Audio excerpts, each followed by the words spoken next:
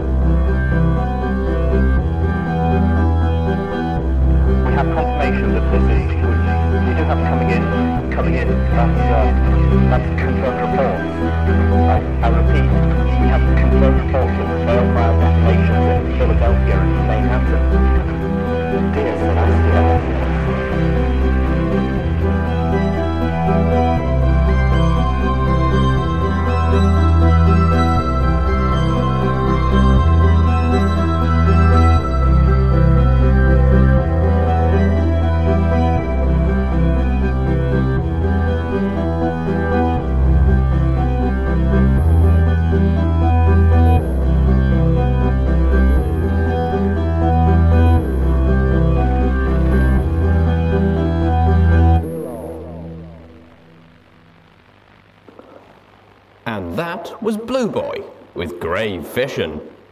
Hey there friends, I'm Nuclear Yuki, and welcome once again to a nuclear reading show. Today we're continuing on with K-Cat's Fallout Equestria. And also, if you're enjoying what I'm bringing to the cold, dark wasteland, don't be afraid to tell your friends about me, or find me on Twitter as Nuclear Yuki. It's a big help. Oh, and a bit of a disclaimer, since the gangs can be a bit feisty. Fallout is owned by Bethesda, and Hasbro made My Little Pony Friendship is Magic. And with all that said and done, welcome, friends, to the Wasteland. Chapter 16. Towers. Manhattan. Just over 200 years ago, it was a thriving, bustling metropolis. Manhattan was hailed as the most cosmopolitan city in all of Equestria. Millions of ponies lived or worked in the city, and it was home to some of the most elite circles of equestrian society. Then, in an instant, Manhattan was gone. Millions of pony lives were consumed in a flash of light, heat, and magical energy. Hundreds of thousands more were killed by the shockwaves and the eldritch green fires that incinerated virtually everything that was left standing. Now, all that remained of Manhattan in the aftermath of that apocalypse were the Manhattan ruins. Miles upon miles of maze-like urban devastation and ashes under the shadows of skeletal skyscrapers that rose out of the wreckage like monolithic tombstones. A pony might wonder how such a holocaust could have been allowed to happen. How could Equestria's enemies have smuggled such a cataclysmic weapon into the very heart of our grandest and largest metropolis? I found it was much easier to understand now that I knew the most significant public transportation company in Manhattan was run by traitor ponies loyal to Equestria's enemies, and that the basement of this very facility had been the staging ground for zebra operations within our homeland. I stared into the eyes of the zombie zebras and realised this is how they had gotten the balefire bomb into Manhattan, that these zebras had been responsible for the murder of millions. I also realised that the mini-stable under 4 stars fell far short of Stable-Tech's quality. For all the harm Stable-Tech's playing around had done, these ponies really knew how to build a survival shelter. This inferior stable had not been able to stop magical radiation from bleeding in, transforming the zebras, and almost a dozen ponies it had been intended to protect, into the ghoulish creatures before me. And yes, I realised they might not be zombie zebras as much as ghoul zebras. I'd say I didn't care, but part of me actually hoped they were ghouls as I stepped back out of the way. "Steel hooves! Give them everything you've got!" The fog lifted by mid-afternoon, revealing the graveyard of the Manhattan ruins beneath a sky of rolling, angry grey. We walked above it, travelling single file along one of the twin monorails of the Lunar Line, looking down upon the blocks of city rubble below. In all directions, we saw collapsed and gutted buildings, blackened chariots and wagons, detritus and blown litter that congregated about the metal shafts of a shattered street lamp. No skeletons, though. The living creatures of Manhattan had been reduced to nothing more than ash, mixing with the ash of a billion other sources as it was carried by the wind. I was beginning to spot a few small places where green balefire still burned. I wondered how even balefire could have survived for centuries. The wind carried particles of rust and ash, as well as the smells of the urban graveyard. A symphony of creaks and groans haunted the city, with the sounds of shifting and crumbling concrete, and the hammering of wind-blown metal. Occasional staccatos of gunfire, usually distant and carried on echoes, reminded us that there were raiders, scavengers, and other ponies lurking in hidden streets and darkened structures. A flash of green and gold shot past us from behind. A magnificent bird, both terrifying and graceful, which spread its wings and circles as if taking in our measure. Its eyes seemed to glow, and licks of balefire fell from its beak. "What is that?" Velvet Remedy asked with a tone of awe, before I could find the words to ask for myself. "Balefire Phoenix," Steelhooves replied, whistling slightly. The green and gold bird continued its circle, then swooped down and away, disappearing from sight as it threaded through shadowed alleys. We began to move again, all except Velvet Remedy, who just stood there as if mesmerised. She turned to Steelhooves, breathily demanding, "Tell me about them." Whinnying, we all halted again. Interesting fact about travelling single file. If one pony stops, unless they're at the back, travel tends to stop with them. I found myself staring at a ruined billboard whose bottle of Sparkle Cola Rad seemed to actually glow. "It's like a bucket to the face, with radishes." Billboards littered the sky along the Lunar Line like weeds. The Manhattan Gardens was the largest wildlife sanctuary of its kind, home to the most exotic and admired creatures, all of which were instantly cremated when the zebra's balefire bomb detonated. Steelhooves explained. Of course, a phoenix doesn't exactly have the same relationship with being turned to ash that most creatures do. Steelhooves chuckled. I wouldn't think of trying to domesticate one. They breathe fire. A battered sea blue mare fled out of a doorless storefront and started running down the street, tears streaming from her eyes as she screamed. A dozen raider ponies, each carrying a brutal weapon and wearing an old roller derby helmet, came tearing out of the building after her, jumping out the windows and charging out the door, whooping and laughing. "Help me!" She stumbled as she ran. Her gait hobbled. Blood ran down between her thighs. I could see her bleeding through my scope. "Please, some pony, help me!" She'd already been raped repeatedly. Now they'd let her go and were chasing her for sport. From the height of the Lunar Line, we were too far for Sats to effectively lock on, so I trailed the scope in front of the first raider. A mottled brown and grey pony with a cutie mark of a skull with burning eyes, aiming for where he was about to be, as Calamity instructed. "Good. Now keep her steady and squeeze out a burst." I magically pulled the trigger. 3 shots spat out of the scoped Zebra assault carbine. Silenced weapons, I learned, were not really silent, but the dampened sound was a lost in the wind, and the weight of the silencer helped soften the recoil and keep the rifle on target between bullets. The raider pony burst into flame. He fell to the ground, screaming and thrashing. I stepped back, floating up the rifle to check the clip while Calamity took a shot. No, I hadn't accidentally loaded magical bullets. The Zebra rifle had enchanted the bullet itself. Stick a horn where Celestia don't shine. If this was the sort of weapon the Zebras had been carrying onto the battlefield... The screams of the victim mare below wrenched my attention back to the battle. Calamity fired off a second shot. Pulling the scope to my eyes, I saw that 3 of the raiders were now dead. One of the corpses burning in the street, and the others were scattering.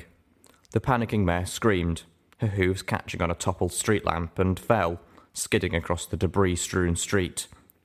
One of the raiders was still charging towards her. I swung the scope towards him, and froze as I really saw him.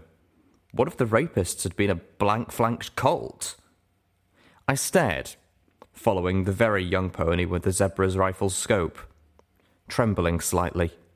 He was wearing a Colt's roll derby helmet and clenched a serrated knife in his mouth. I could see her blood on him. I focused, the trigger of the zebra rifle moving slightly. I couldn't. It was a Colt. Horrified, I watched as the Colt reached the fallen mare, dodging the kicks she threw at him. I heard the crack of gunfire feet from me, and saw the Colt's body rupture bloodily in 2 places, hit with enough force to fling his corpse against a nearby mailbox. I lowered the zebra rifle and turned to stare at Calamity in shock. On the other side of him, Velvet Remedy's eyes were wide. "What?" Calamity asked before flying down to help the mare. "Did I steal your shot?" Ponies love laughter. Zebras do not understand joy and fear it. Ponies are honest. Zebras only tell lies. Ponies are loyal. Zebras will knife you in the back. Ponies are generous. Zebras are selfish and greedy. Ponies care about each other. Zebras only care about themselves. I stared up at the billboard and thought, wow. That's just wrong, Velvet Remedy said, breaking the uncomfortable silence that had become our travelling companion since Calamity shot the Raider Colt. The twin monorail tracks took a graceful curve, and the billboard was mounted across the flying buttress of a squat skyscraper, placed so that the train ponies would see it as they approached the turn. It would have dominated the view out of one side of the elevated train as it took the bend. Calamity had thrown off ahead, more to give us space out of a need to scout. The lunar line seemed free of threats. I really wanted a party time mental. I didn't have any particular need for one, but I felt myself craving the effects, especially the intellectual boost. I could just think so much faster, so much more clearly while benefiting from a PTM. I was more aware, my senses more acute. If that's what party time mentals did for me, I began to wonder what they did for Pinkie Pie. I found myself thinking about 4 stars again. Based on what he had found in the mini-stable, which wasn't much after Steelhooves' ordnance was finished with the zebras, the Ministry of Morale raid must have happened the same morning that the Balefire bomb was set off. It occurred to me that the Megaspell was probably in transit when they attacked. The Ministry of Morale had brought in Steel Rangers. They knew that what they were heading into called for the big guns, knowing where to look, who to interrogate. Did that come from the skill of the ponies in her employ, or did Pinkie Pie herself discern those things with the power of PTM-enhanced acumen? Bias, I presume the latter. No matter what negative effects she might have suffered from the PTM addiction, Pinkie Pie had intuition that bordered on precognition. The traitors were terrified of her ministry. She had them paranoid and scurrying. And no matter what any pony might say about her or her ministry, Pinkie Pie had come heartbreakingly close to saving Manhattan. I stopped, looking out over the desolate urban maze. Millions of ponies had died here, their salvation racing the clock and losing. I had to find something else to think about. I switched on DJ Poonthree's radio broadcast, listening to it in my ear bloom. It was merely a distraction. I knew all the songs by heart now. I hope DJ Poon3 found something in the records we carried worthy of expanding his musical repertoire. This just in. DJ Poon3 announced between songs. Just got a report that a weak distress signal can be heard near Horseshoe Tower. Seems like Blackwing's talons have managed to get themselves in over their beaks. Well, don't worry, Blackwing. Horseshoe Tower's pretty close to Sheriff Rottingtail's territory. Maybe some of his ghouls will be willing to lend you a hoof.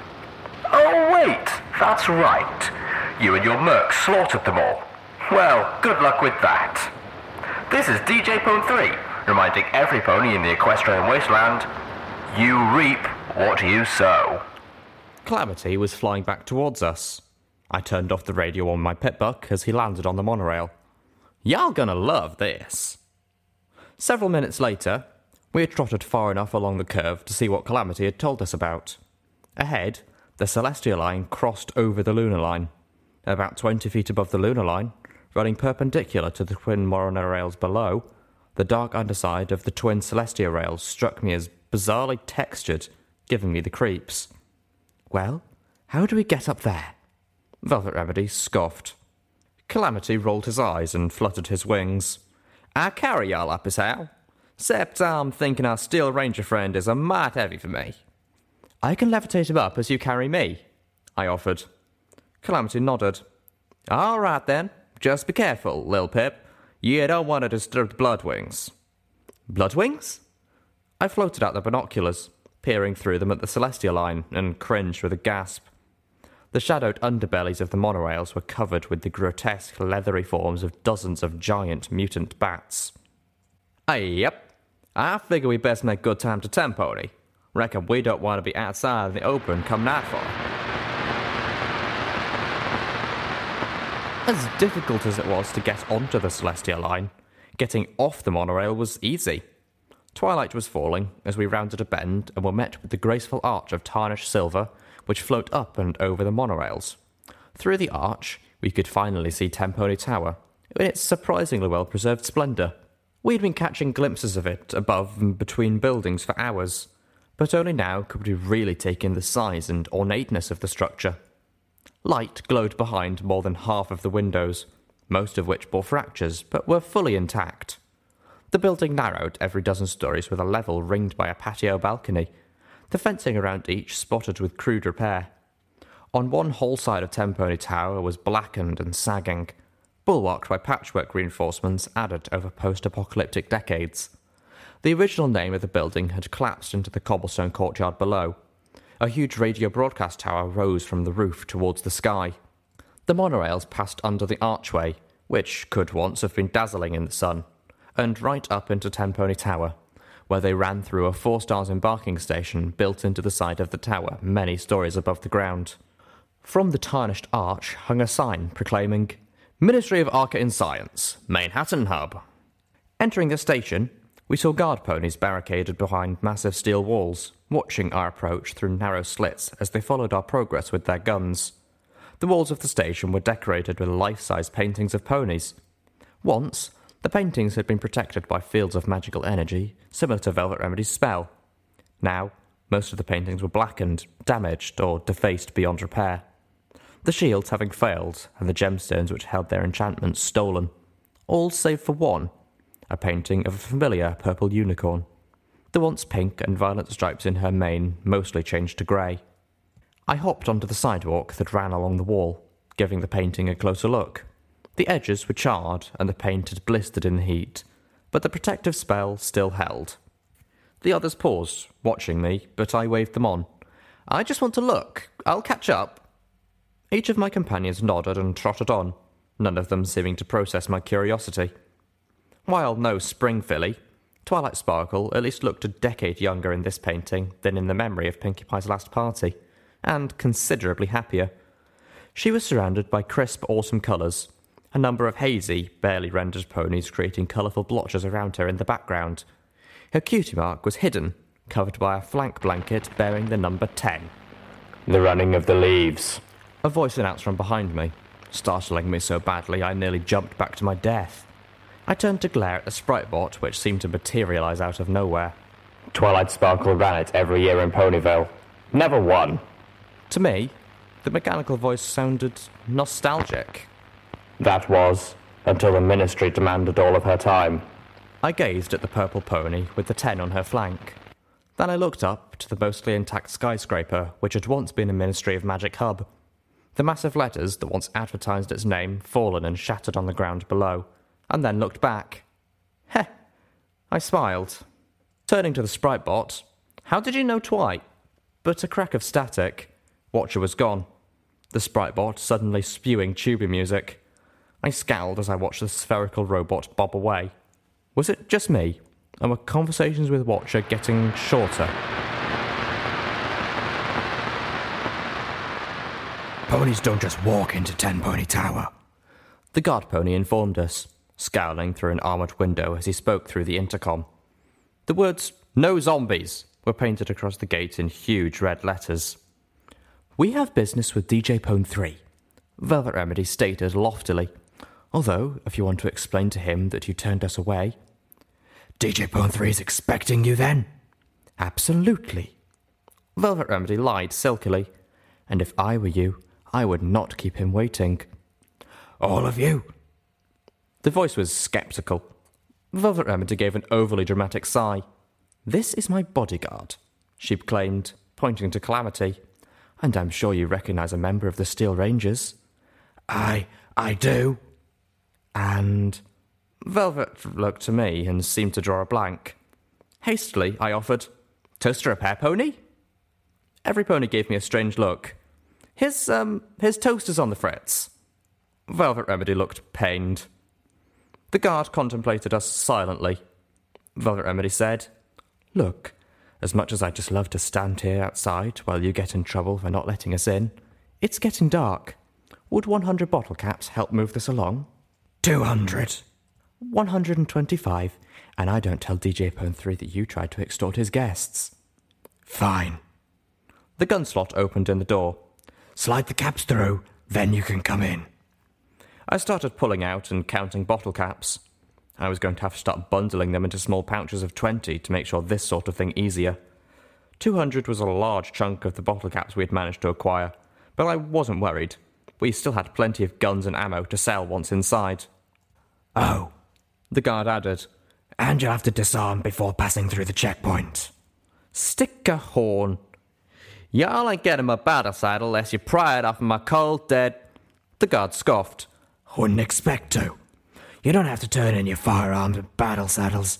Just your ammo. All of it. I raised my eyebrows in surprise. Unexpected. That also severely cut our trade goods, but at least left us with the more expensive and heavier objects to sell off. As we passed through the checkpoint, a unicorn stepped out of the guard post and waved her horn over us. Every clip, bullet, grenade and missile flashed, visible even through Steelhooves' metal armour. "Toaster a pear pony," she repeated with a demure smile as her gaze passed over my sniper rifle, combat shotgun, zebra rifle, assault carbine. I face-huffed. "And a Steel Ranger?" she asked as she removed the missiles from the left side of Steelhooves' battle saddle. "What's your story?" Steelhooves whinnied. I'm just here to make sure you don't have any more nasty ghoul problems. "Oh, that's no longer a concern," she smiled. "But thank you for the concern." Indeed. Can't have a filthy ghoul just walking in anywhere. Calamity was shooting Steelhooves' dark looks. Velvet Remedy nickered under her breath, just loud to make sure she was heard. "Oh yes, they're unsightly things. Can't imagine anything worse. Except maybe a cult killer." Calamity neighed and rolled his eyes, lowering the brim of his hat. In minutes, we were divested of all of our ammunition. "You'll get all of this back when you leave," the unicorn promised primly as she collected it all and floated it into the guardhouse. "I feel strangely naked," Calamity complained. At least my weapons had only been reduced to fancy clubs. "You can probably buy some rubber bullets from Chief Grimstar if you really feel you need to," the unicorn informed us as the guardhouse door slid shut behind her. Calamity and I exchanged surprised looks. It was the first I've heard of any pony utilising non-lethal ordnance. There was a loud clank as something released inside the ornate, armoured double doors in front of us. They opened, swinging inwards and revealing the marbled, chandelier-lit station lobby of 10 Pony Tower. We were getting looks.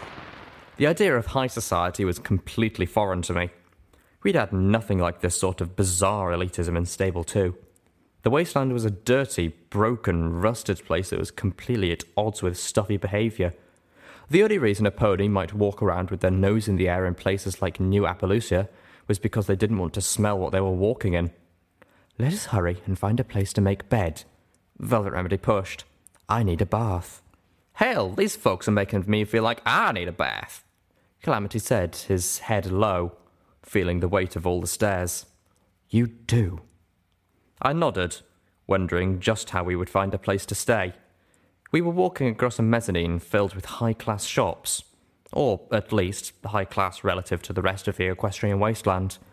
If we wanted to buy or sell anything here, Velvet Remedy had her work cut out for her. I suspected that she was the only one with enough mercantile savoir-faire to get these ponies to even talk to her. Velvet Remedy seemed to read my mind. Once we've bathed and rested, we should split up. I'll take our goods to sell first thing in the morning, and then purchase us some new formal wear that will help us to blend in. Little Pip, you should look into meeting with DJ Pone 3. I agreed. I want to find a workshop. I really want to modify my battle saddle. Until traveling with Little Pip, I never had more than one type of ammo. Want to set up a quick way to swap between ammo types. Be nice to be able to use rubber bullets when the situation calls for it. He looked at Velvet and I. Y'all should give me your guns too so I can do some proper maintenance while I'm at it. Velvet Remedy floated her needle epistle over to him. Situations like shooting a colt, perhaps? Calamity neighed. Nope. I see a raider, I'm going to take him down. The rust-coloured pony stared defiantly at Velvet Remedy, proudly insisting, It's my policy. It was a child, Velvet Remedy hissed, giving a stomp. I looked around. My companions were beginning to make a scene. Maybe we could save this for... Any pony who chooses to be a filthy, murdering raider gets tried and perforated as an adult, Calamity asserted. And you think that a colt or filly in that situation had any actual choice? Calamity's eyes narrowed, and he cocked his head. Well, maybe not. Damn tragedy. But that don't mean I'm going to give him a free pass to rape and murder till he gets his cutie mark. His would-be future victims don't deserve that. Calamity's voice was rising dangerously. In case you didn't notice, my little rapist down there... Shut up! I finally ordered. I swear to the goddesses, I'm going to put you both in corners. Velvet Remedy and Calamity both bristled, but the interruption was enough to get them both to look around and realise that it was not the place to be having that particular fight. The two of them remained silent for the rest of the evening while I found us a place at Golden Tail's Luxury Suites. It was a beautiful room, the marble walls only slightly cracked. The twin bathtubs were only slightly stained, and the sheets on the beds were not too worn or frayed. I probably paid double what Velvet Remedy would have gotten it for, but I was happy just to get them away from the public. Cool fact, a crocodile can't stick out its tongue. Also, you can get health insurance for a month or just under a year in some states. United Healthcare short-term insurance plans, underwritten by Golden Rule Insurance Company, offer flexible, budget-friendly coverage for you. Learn more at uh1.com. Hey, I'm Ryan Reynolds. At Mint Mobile, we like to do the opposite of what Big Wireless does. They charge you a lot, we charge you a little. So naturally, when they announced they'd be raising their prices due to inflation, we decided to deflate our prices due to not hating you. That's right. We're cutting the price of Mint Unlimited from $30 a month to just $15 a month. Give it a try at mintmobile.com/switch. $45 up front for 3 months plus taxes and fees. Promo rate for new customers for limited time. Unlimited more than 40 gigabytes per month. Slows full terms at mintmobile.com. Tempers were more even the next morning. We had all bathed and washed our clothing. Calamity spent the first part of the morning sewing and patching our armour. My armoured utility barding had been crusted with blood and punctured with bullet holes. Meanwhile, Velvet Remedy packed up the weapons and scavenged items for trade and headed out before the stores were open, wanting to look over her options. I spent the morning hungry. We decided that we should wait until Velvet Remedy returned with proper 10-pony attire before heading out to buy food. There were several swanky-looking restaurants that we had passed on our way to Golden Tail's Luxury Suites, and I was sick of canned and boxed pre-war food, which, as Velvet reminded us, we were almost out of and would need to stock up on. I took the chance to relax, laying on one of the beds and reading. I had nearly finished all of the books I had collected. I had contemplated giving most of them to Velvet Remedy to sell, but in the end, I decided that I'd rather keep them back at Junction R7 at home. Start a library. When Velvet Remedy returned, bringing us all new clothing, even a stately cloak for steel hooves, I nearly fell out of bed at the sight of her. She treated herself to a new coiffure and pony petty, and she was wearing a classy new dress with matching new jewellery, along with a demure touch of blush. She fluttered her longer-than-ever eyelashes at me, and I felt faint. Part of me hated her for making me want her so much. "Wow, Velvet, you look—" Calamity flushed, looking a little overheated. But he stammered something about hoping she'd saved enough bottle caps to have us breakfast. She turned her nose up at him. "Of course I did." Looking to me, she broke into a gleeful grin, clopping her hooves. "And we still have plenty extra to do a little shopping." "What do they have?" Velvet Remedy smirked, rolling her eyes. "Oh, you wouldn't believe. These ponies have taken full of themselves to a whole new level."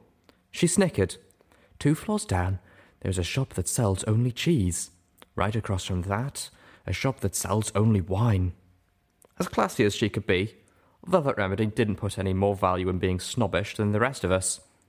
"But of course, half of the fun of shopping is just looking. Why? Was there something you were looking for?" "Some new books, and rubber bullets." Velvet Remedy sighed. The restaurant was classy and filled with prim-looking ponies. I looked at my plate of food with a touch of depression. I don't know why I had expected much more. It wasn't as if the ponies of Tenpony Tower were farmers with fields of fresh grains. Instead, we got the same pre-war foods, only cooked in new ways and served in tiny but artistic portions. It didn't take long to eat, and I was still hungry. After breakfast, we split up. Calamity and Steelhooves went to find Chief Grimstar, hoping to purchase bullets and possibly a suit of armoured barding more suitable for Velvet Remedy. The Zebra Legionnaire's suit was stored away in Steelhooves' packs. Velvet Remedy didn't feel right wearing it, especially as we walked over the graves of countless ponies who the zebras had murdered, and I didn't blame her. But I hated to just leave it or sell it when it could be useful. Velvet and I went to purchase supplies. Food was a high priority, especially since I had no intention of eating at a restaurant again for as long as we were here. Looking at the rows of cans and boxes in fine edibles, I cringed at the prices. Maybe we should just get the minimum we'll need for the next couple days. We're bound to find a bit more if we do some scavenging. Velvet Remedy agreed, but only because she had other intentions for the caps we would save by doing so. We stocked up lightly. Then I watched as Velvet Remedy haggled with a shop clerk until she got us a discount. As soon as we left Fine Edibles, I found myself being shoved into a spa where Velvet Remedy insisted we get full body treatments. I was resistant at first, but as I began to unwind in the steam room, feeling muscles loosened that had probably been tight since my last night in the stable, I found myself letting out a grand sigh of relief. A couple of delightful spa ponies gave us an absolutely heavenly massage.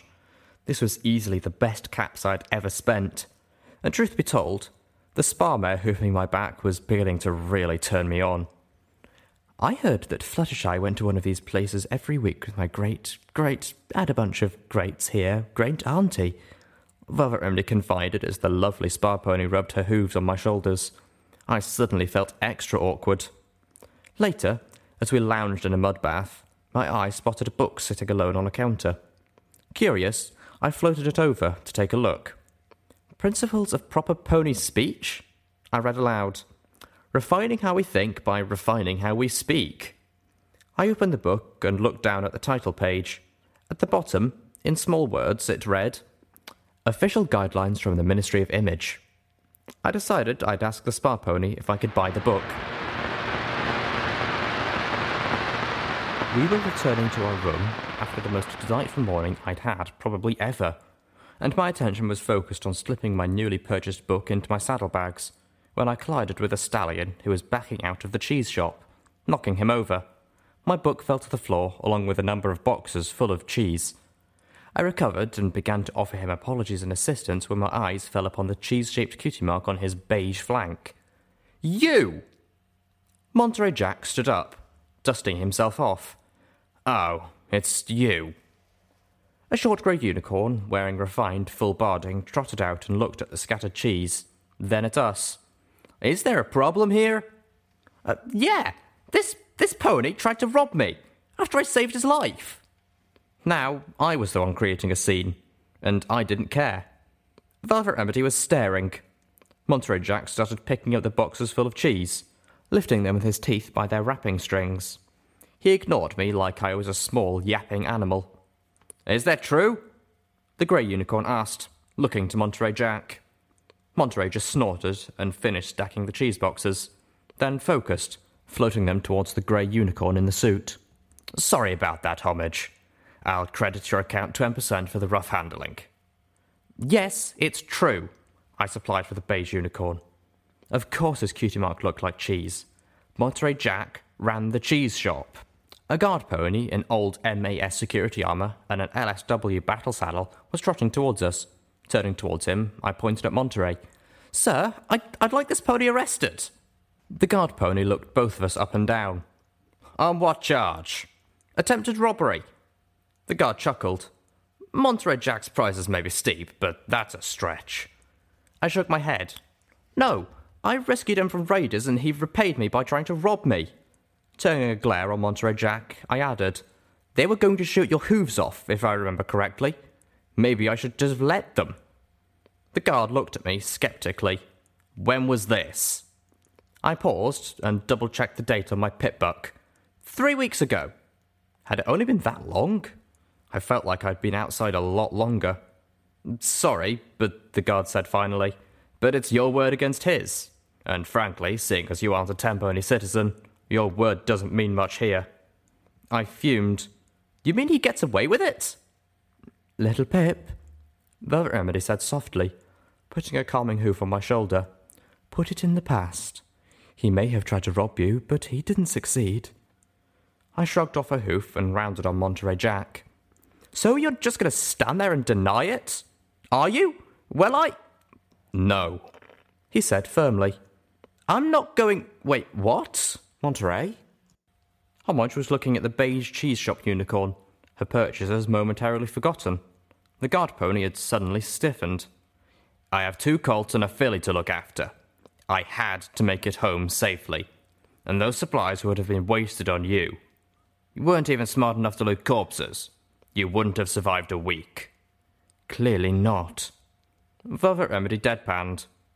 Monterey Jack, the guard said dangerously. Do you realize what you are admitting here? Monterey Jack snorted, staring at me. I'm not a liar, and I'm not ashamed of what I tried to do. Making sure my children still have a father is more important than some foolish little stranger who doesn't have the good sense not to walk into a slaver camp. He looked at the guard. After Clarinet was killed, I'm all they have left. The guard pony neighed. Well, probably not anymore. You know the law. Banditry will get you executed. Wait, what? Velvet Remedy gasped. The guard clamped the bit on his battle saddle, and I heard the light support weapon reload. Sorry, Monterey Jack, but you're going to have to come with me. I've changed my mind. I'm not pressing charges. Nothing happened. The guard scowled at me. Sorry, kid, but it's your word against his. And like I said, your non-citizen word doesn't mean the dirt on my hoof around here. I paced back and forth outside the elevator. This was insane. They can't kill a pony for failing to rob some pony, could they? Goddesses, why couldn't I just keep my stupid mouth shut? The elevator doors opened. I'd left Velvet Remedy looking into the laws of Ten Pony Tower, hoping she could find something while I attempted to talk to DJ Pone 3. Stepping into the elevator, I added this to the list of things I wanted to ask him about. For that matter, why couldn't Monterey Jack just have kept his own mouth shut? In the equestrian wasteland, honesty was not always a virtue. The elevator began to glide upwards. I took a deep breath. I was about to meet DJ Pone 3. I wondered what to expect. I hoped he'd be willing to talk with me. If not, this would have been a long walk for nothing. Well, no, not nothing. It was a long walk to get a spa treatment. Actually, still somewhat worth it. The doors opened, and I stepped out into a rich marble foyer, the centre of which was dominated by a water fountain. A huge alicorn made up of age-darkened brass reared up before me, wings spread out over the foyer. The necklace around the alicorn's neck bore a water talisman with a large sapphire sent into the centre. Thanks to the talisman, the fountain still flowed with fresh, clean water even 200 years after the apocalypse. I remembered the pure, non-irradiated water we had enjoyed in our baths and in the spa. I wondered just how many water talismans the MAS hub had, And how many could benefit from them if they weren't all hoarded together in one place? Stairs wrapped around the foyer to a mezzanine level. Inset into the balcony were matching bronze letters. Ministry of Arcane Science, Manhattan. Beyond the fountain was a large set of double doors bearing the title, Twilight Sparkle Anthemium. Above the mezzanine was a second, nearly identical set of double doors. MAS Emergency Broadcast Station. Authorized unicorns only. I took a deep breath and stepped towards the stairs. A second pair of elevator doors slid open behind me. I turned to see the grey unicorn mare, Homage, step out and look around. I smiled, trying not to look nervous. You here to see DJ Pwn 3 too? The other unicorn nodded. She was about my size, the only other adult pony I'd seen who was born with a similar small frame. I waved a hoof for her to go first. She was a citizen after all. When we reached the landing, the double doors to the MASEBS swung open quietly, making me think of the wild tale of Manhattan ghosts and the travelling merchant had told us. Inside were multiple mainframes and walls of computer screens giving a bird's-eye view of the vast majority of the equestrian wasteland as far as I could tell. Homage clopped past me as I stopped to stare. Searching about, I spotted New Appaloosa on one of them. Impressive, isn't it? Homage asked. I nodded, noticing that while most screens had clear, sharp images, several flickered and suffered old distortions. One large set of screens was dead black. You've been in here before? Oh, a few times. She walked over to a bank of buttons and lights, raising a hoof to press one. She turned and trotted back towards the centre of the room, where a microphone was raising from the floor. Homage's horn glowed and her voice changed by magic. Good morning, Wastelanders! Homage cried into the mic, her voice now male and very familiar. How is every pony doing? This is your pal, DJ Pwn 3. And well, it's that time again. That's right, time for some news. I fell to my haunches, staring at the little grey unicorn's voice belted over the airwaves.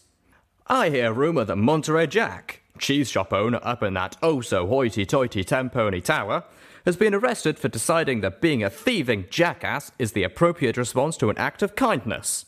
Remember what I keep telling you, my little ponies. Treat each other with kindness and respect, or don't and watch it come back to bite you in the tail. In other news, some ponies finally arrived to fix my toaster. Hallelujah! It's breakfast time. Here's a little Sapphire Shores to get you through the morning. 10 minutes later, I stood on the windswept roof of 10-Pony Tower as Homage made a refining adjustment to the gemstone set into the centre of one of the dishes on the broadcast tower. I stared over the grey labyrinth of Manhattan. From here, I could see another Ministry Hub building, which was considerably worse for wear. Horseshoe Tower, and even the Pony of Friendship out in the harbour.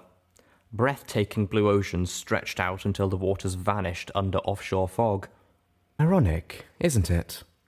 Homage asked, her voice no longer that of DJ Pwn 3. I'm told that the statue was a gift from the Zebrafolk generations before the war. I turned to look at her, but caught the sight of something far off on the horizon that grabbed my attention. A needle-like white tower rose all the way into the clouds. I blinked, realising I'd seen it before, but not over there. Before, when I'd spotted it in the distance, it was... I turned to look out in the direction where I knew the tower should have been and saw... There were two of them. I pulled out my binoculars and slowly turned, scanning the horizon.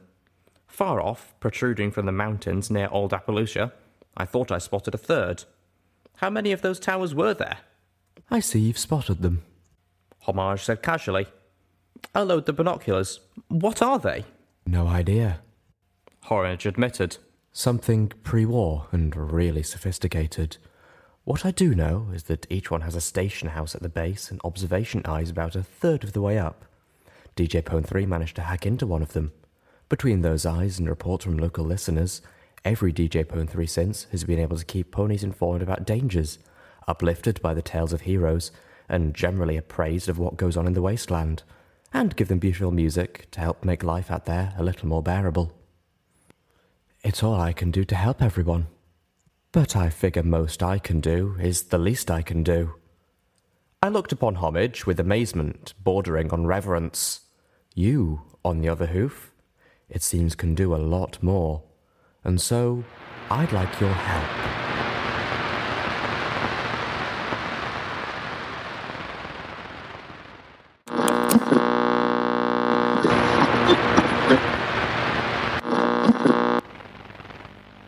Footnote. Level up.